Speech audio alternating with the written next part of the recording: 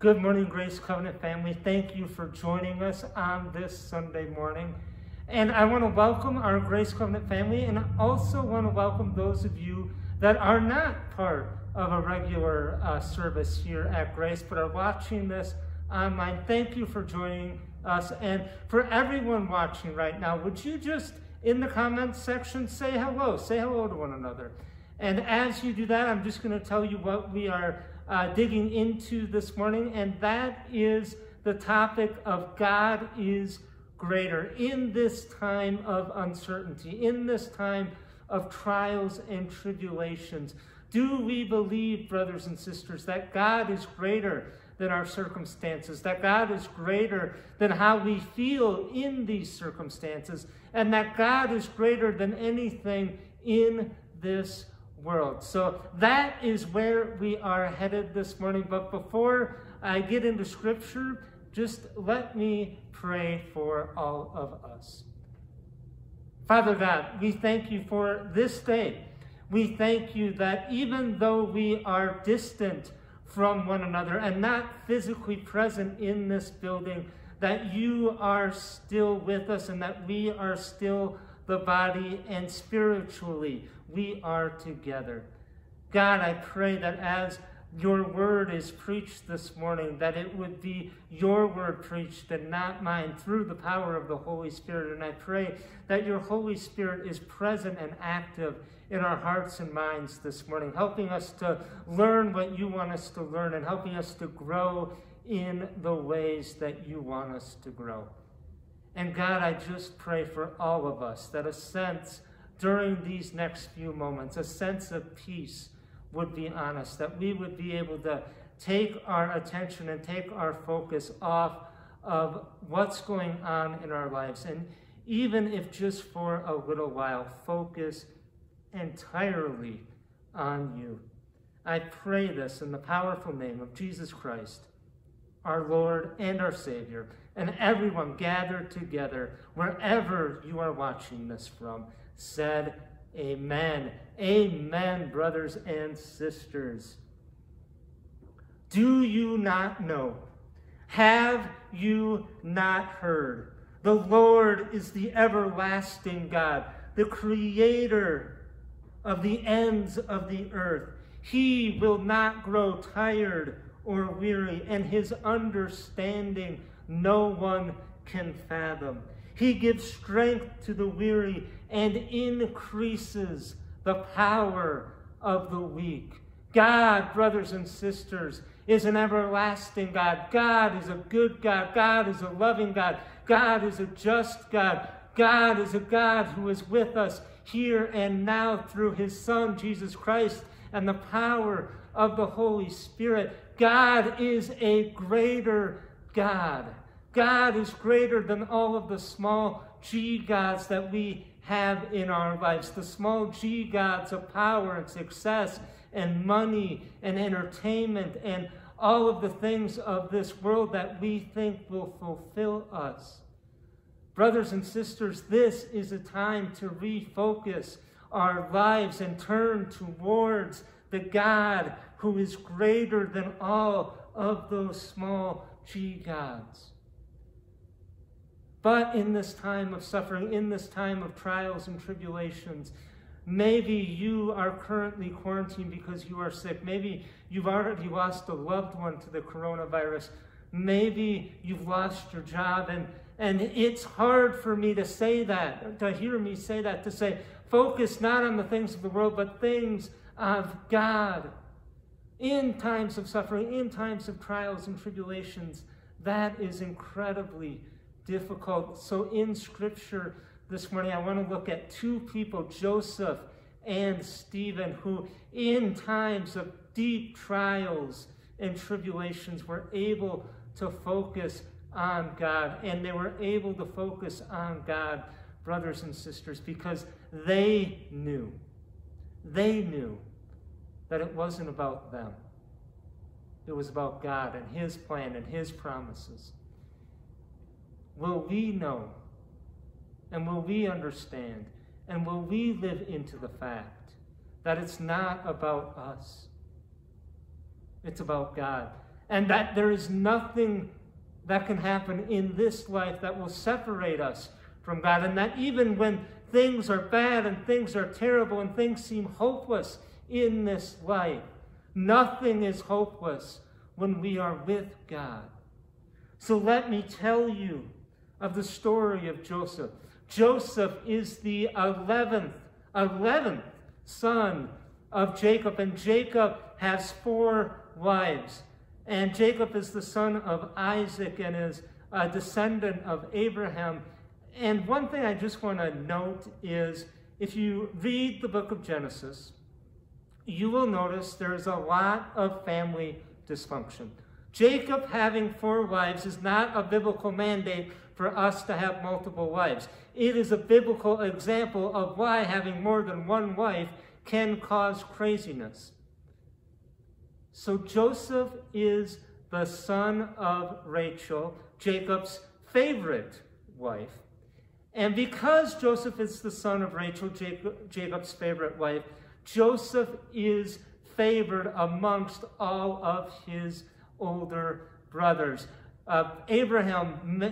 Jacob makes for Joseph a coat, a colored coat that Joseph wears, and shows off to his brothers. And a parenting tip for all of you: don't favor a child. And especially, even if you have that favorite child that you know just you love best, don't tell the other siblings about it. Parenting tip from the book of Genesis. So Joseph has this coat of many colors and is favored, and his older brothers are jealous of him. And then when he is 17, he has a dream, and the dream basically says that he will one day lord over his older brothers. And instead of keeping this dream to himself, he decides to tell his older brothers about it. Bad move, Joseph. Bad move. So after telling his older brothers about this dream, his older brothers get somewhat angry at him and decide to sell him as a slave to Egypt. So Joseph had been living in the land of Canaan, and now through his brothers has been sold into slavery in Egypt. Things so far in this story are not going well for Joseph. But in Egypt, he becomes part of Potiphar's household and does so well as a servant for Potiphar that Potiphar puts him in charge of all of the management of his estate. And Joseph is doing well through the goodness of the Lord in Potiphar's household. But then Potiphar's wife takes an attraction to Joseph. The Bible says that Potiphar's wife finds Joseph handsome and wise and just stunning. And Potiphar's wife can't keep her eyes off of Joseph and wants to bring him to bed, wants to sleep with him. And Joseph rebukes and denies and tries to get away from Potiphar's wife and refuses her advances. So Potiphar's wife, frustrated that Joseph keeps being holy and a faithful follower of God and keeps refusing her advances, eventually just blames him for sleeping with her anyway. Basically claims that Joseph rapes her. So Potiphar's wife tells Potiphar of this, tells Potiphar this lie, and Potiphar, out of his own anger and sense of retribution, places Joseph in prison. So Joseph, following God faithfully, ends up in prison, and that is a lesson for us, brothers and sisters. Just because we are faithfully following God does not mean our best life is going to happen. God does not promise us material blessing. He does not promise us the good life, the American dream. Sometimes when we are following God to the best of our abilities, we end up in prison, falsely accused. And Joseph, in prison, falsely accused, continues to follow God, continues to be faithful to God, so much so that the people in the prison put him in charge of other prisoners. And two of those prisoners happened to be the Pharaoh's former cupbearer and the Pharaoh's former baker. And they each have dreams, and Joseph interprets those dreams for the cupbearer and the baker. And the cupbearer ends up eventually getting out of prison, and the poor baker gets impaled on a stake. And the cupbearer, once out of prison, is now close to Pharaoh, and Pharaoh tells the cupbearer of his dreams, that Pharaoh has been having dreams and doesn't understand them and wants someone to interpret them. So the cupbearer, remembering Joseph in prison, remembering that Joseph had interpreted his dreams correctly in the past, tells Pharaoh of this Hebrew in prison. So Joseph comes out of prison, comes in front of Pharaoh. Pharaoh tells Joseph of his dreams, and Joseph interprets those dreams. And Joseph interprets those dreams, saying that the land of Egypt will have 7 years of abundance, followed by 7 years of famine. So in those 7 years of abundance, Joseph counsels Pharaoh to store up all of that abundance in warehouses so that they would have food for those 7 years of famine. And Pharaoh listens to Joseph. The 7 years of abundance happen, and they've been storing up grain in warehouses. And then the famine hits, and Pharaoh sees the wisdom of Joseph and puts Joseph in charge of all of Egypt. Joseph becomes second in command of Egypt. Only Pharaoh is greater than Joseph. And then, brothers and sisters, Joseph's brothers, who are in the famine in Canaan, they are starving, they are looking for food, they are looking for help. Jacob sends Joseph's brothers, his children, to Egypt to look and beg for food so that they could survive as a family.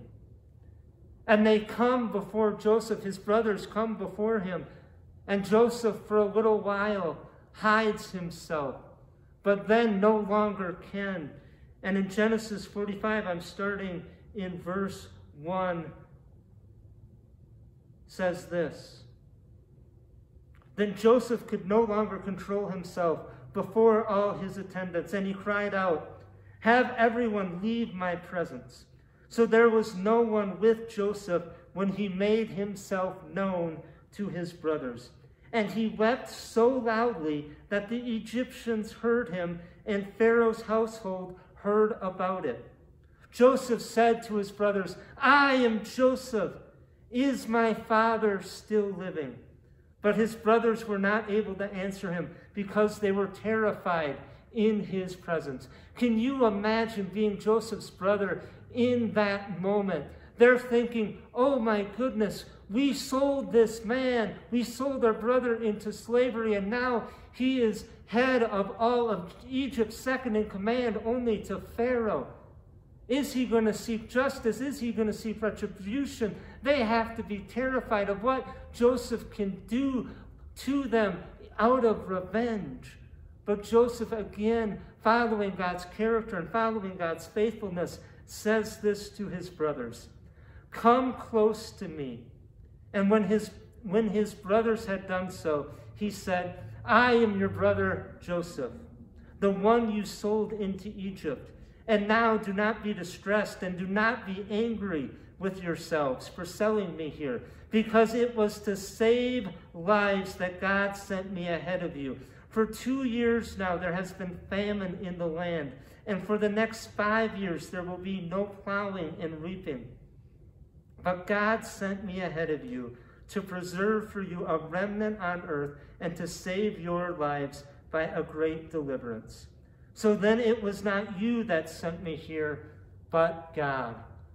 Joseph, out of great faithfulness, is not mad at his brothers because he recognizes it's not about him. It's not about his suffering. It's not about the trials that he went through. He recognized that God bringing him out of Canaan into the land of Egypt ultimately saved the family, ultimately saved the family line. God was working things out for his good, just as Joseph suffered a little while to save the lives of his family, so did Jesus suffer to save our lives on the cross and rose on the third day. In this time of trials and tribulations in our lives, may we use this time to think about what really matters. That maybe God is using this time for us to refocus, not on the things of the world, not on treasures of earth, not on living our best life here, but on living our best life with him. Maybe God is using this time for us to refocus our priorities and prioritize our lives on him, because nothing else can we take with us other than his love. So Joseph's brothers go back to the land of Canaan to bring Jacob back to Egypt. And Jacob ends up dying in Egypt after he sees Joseph. And Jacob, also known as Israel at this point, when he dies, the sons, Joseph's brothers, become afraid again. And this is near the end of Genesis 50, 15 through 23. When Joseph's brothers saw that their father was dead, they said, "What if Joseph holds a grudge against us and pays us back for all the wrongs we did to him?"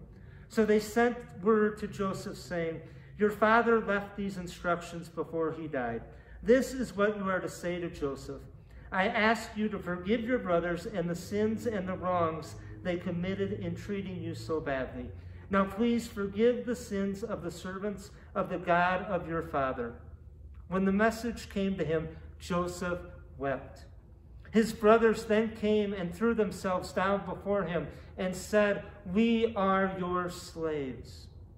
But Joseph said to them, "Do not be afraid. Am I in the place of God? You intended to harm me, but God intended it for good, to accomplish what now is being done, the saving of many lives. So then don't be afraid. I will provide for you and your children." And he reassured them and spoke kindly to them. Joseph, recognizing his circumstances, recognizing God's blessing, and recognizing that it's not about him ultimately, but about what God was doing through him and through this circumstances, is able to forgive his brothers. But Tyler, you're saying, everything ended up well for Joseph. He ended up second in command in Egypt. Yes, he had to go through prison and go through being sold into slavery and being falsely accused. But in the end, everything ended up well for him. What if in this time of uncertainty, things don't end up well for me? And that's sometimes my question. What if in this time of uncertainty, what if in this life, things don't end up well for me? So I quickly want to take us to the New Testament, Acts chapter 6 and 7. And Acts chapter 6 and 7 records the story of a man named Stephen, filled with the grace and truth of God, and just a person that wants to follow the risen Lord and Savior Jesus Christ with everything in his being and all his energy. And because Stephen, is following God with all of his energy and all of his might, the Jewish leaders of that time become just enraged with him, and they bring Stephen before the Sanhedrin. And at the Sanhedrin, Stephen in Acts 7 gives one of the greatest speeches in all of the Bible about who God is and who Jesus is. I encourage you to actually read that Stephen's speech sometime this week. And then at the end of Stephen's speech, the Jewish authorities become even more enraged and stir up the people, and they start stoning him, and Stephen ends up dying. But as Stephen sees the heavens open and knows his death is imminent, he cries out to his Father in heaven and cries out, "Father, forgive them, for they do not know what they are doing." And at the stoning of Stephen is a man named Saul, who would later meet Jesus on the road to Damascus, and later be called Paul and write much of the New Testament. God used Stephen's speech and God used Stephen's cry for forgiveness to impact Christianity moving forward, to impact Saul. In death, God used Stephen for his glory and for his good and for the advancement of his kingdom. In our sufferings, it's remembering that it's not about us. It's not about Pastor Tyler. It's not about me. It's how is God going to use this for his good and his glory. So with that, I have a question. Are we measuring our present challenges against our ability to manage them and bring good out of them? Or are we measuring our present challenges against God's ability to manage them and bring good out of them? Are we focusing on our strength, or are we focusing on God's strength, God's promises, God's love of us? Chuck Swindoll writes, "At least one indication of unbelief is the tendency to measure life's challenges against our own adequacy instead of against God's promises." Sometimes we measure things in life against our own adequacy to handle them, rather than against the promises of God. But I submit to you, brothers and sisters, that even if we assent to the fact and agree to the fact that God is greater than our present circumstances, we still have feelings in those present circumstances. We still feel anxious. We still feel fearful. We're still afraid. Sometimes we're hopeless. And that is hard. That is difficult. And I have no doubt that was difficult for Joseph when he was in prison, and certainly difficult for Stephen as he was being stoned to death. He did not feel good in that moment. Brothers and sisters, God is greater than our circumstances, and God is greater than our feelings, because faith is not a feeling. Just like I've said in past sermons, that love is a choice and not a feeling. That we love our spouses and our children and our friends even when we don't feel like it. We must remember that even when we don't feel like it, we can still choose to have faith. Even when we don't feel God present, He is present. Grace Covenant, do we trust that God is present in our present circumstances, even when we don't feel it? Going back to Joseph in Genesis 50, verse 20, Joseph says, "You intended to harm me, but what you meant for evil, God used for good." And Stuart Briscoe writes this on Joseph's comment. He says, "To say this is one thing. To believe it in theory is another. But to relentlessly hold to it in the dark days of betrayal and the lonely years in prison is faith of the highest order. It is imperative that we note Joseph had not moved an inch from this conviction, the faith of his youth continued into his maturity and would continue to be the dynamic force of his life to the very end. Faith, brothers and sisters, is not a theory. Will we relentlessly hold to it in these times, remembering how God has been faithful to his people in the past and remembering how God has been faithful to us in the past? God is greater than our circumstances. God is greater than our feelings. And God is greater than anything in this world. Because often we're afraid and we feel lonely and we feel hopeless. Because we're measuring all those things based on what this world has to offer instead of what God has to offer.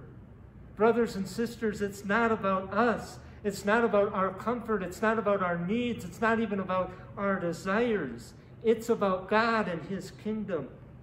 The good news, brothers and sisters, is God is in control. He will be glorified, and his kingdom will be restored.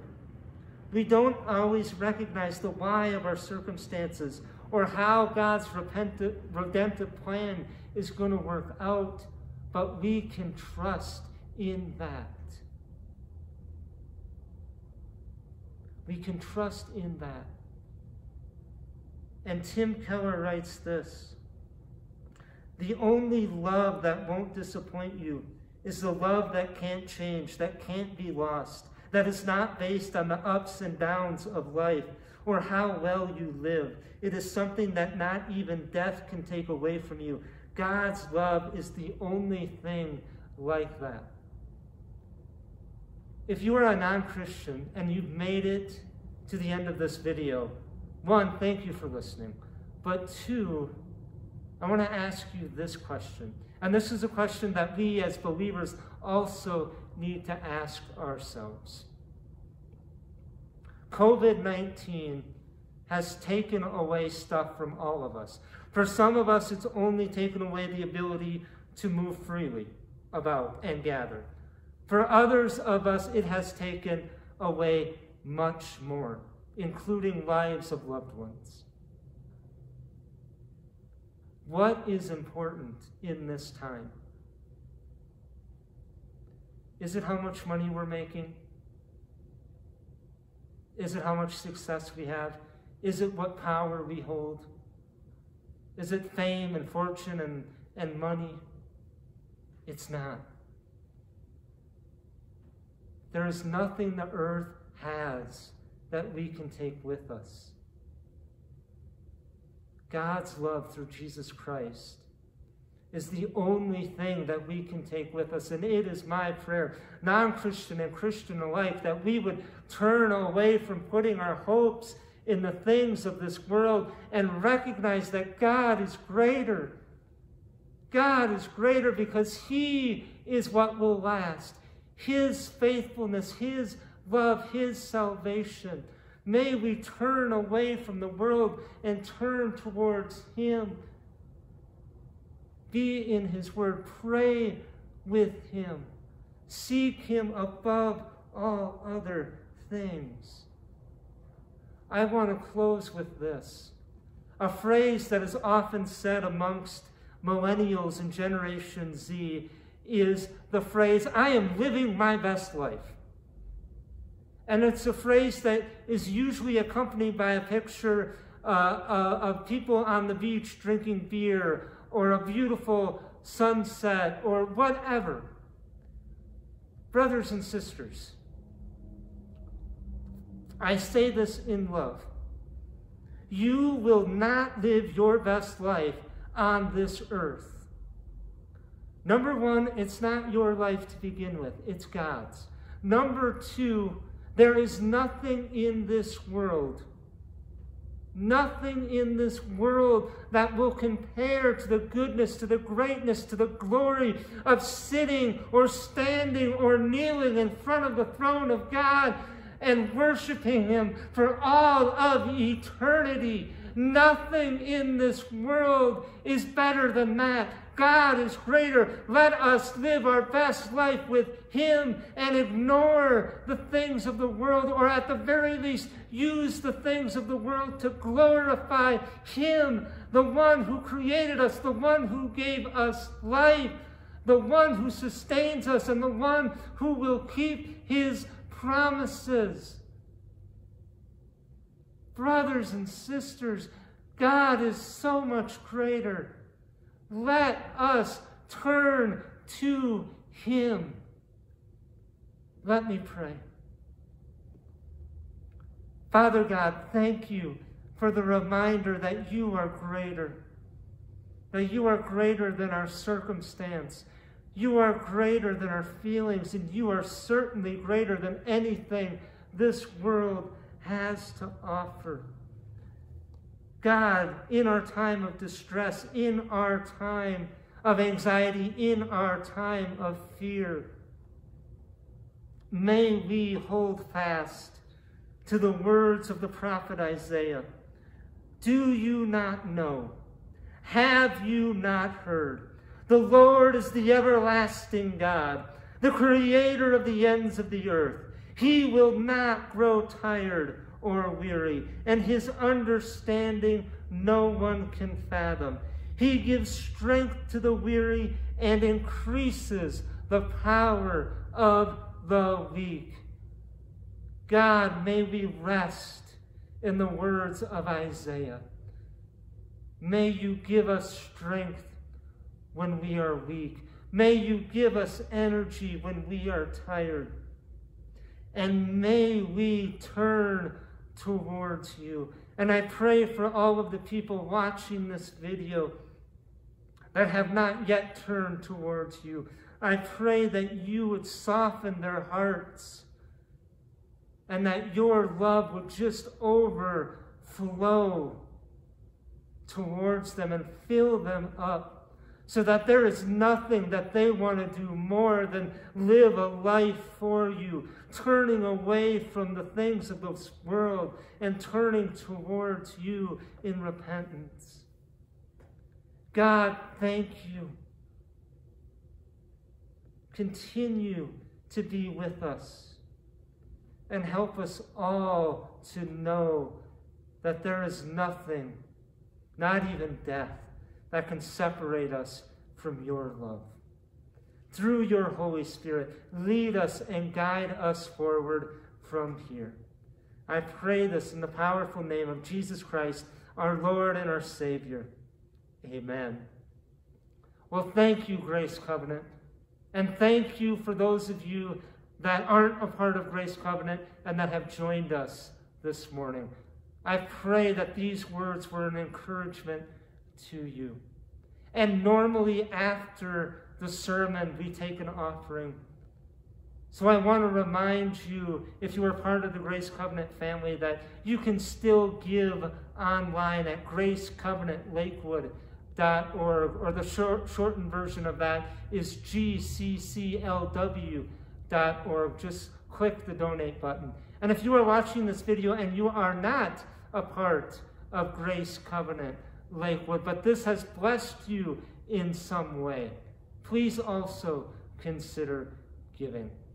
But as I always say, please do not give out of obligation. Please give out of a response of God's graciousness, God's love to you, and remembering that everything we have is not ours, but it is God's, given to us to use for his glory and for his kingdom. Brothers and sisters, go in peace to love and to serve the Lord. God bless.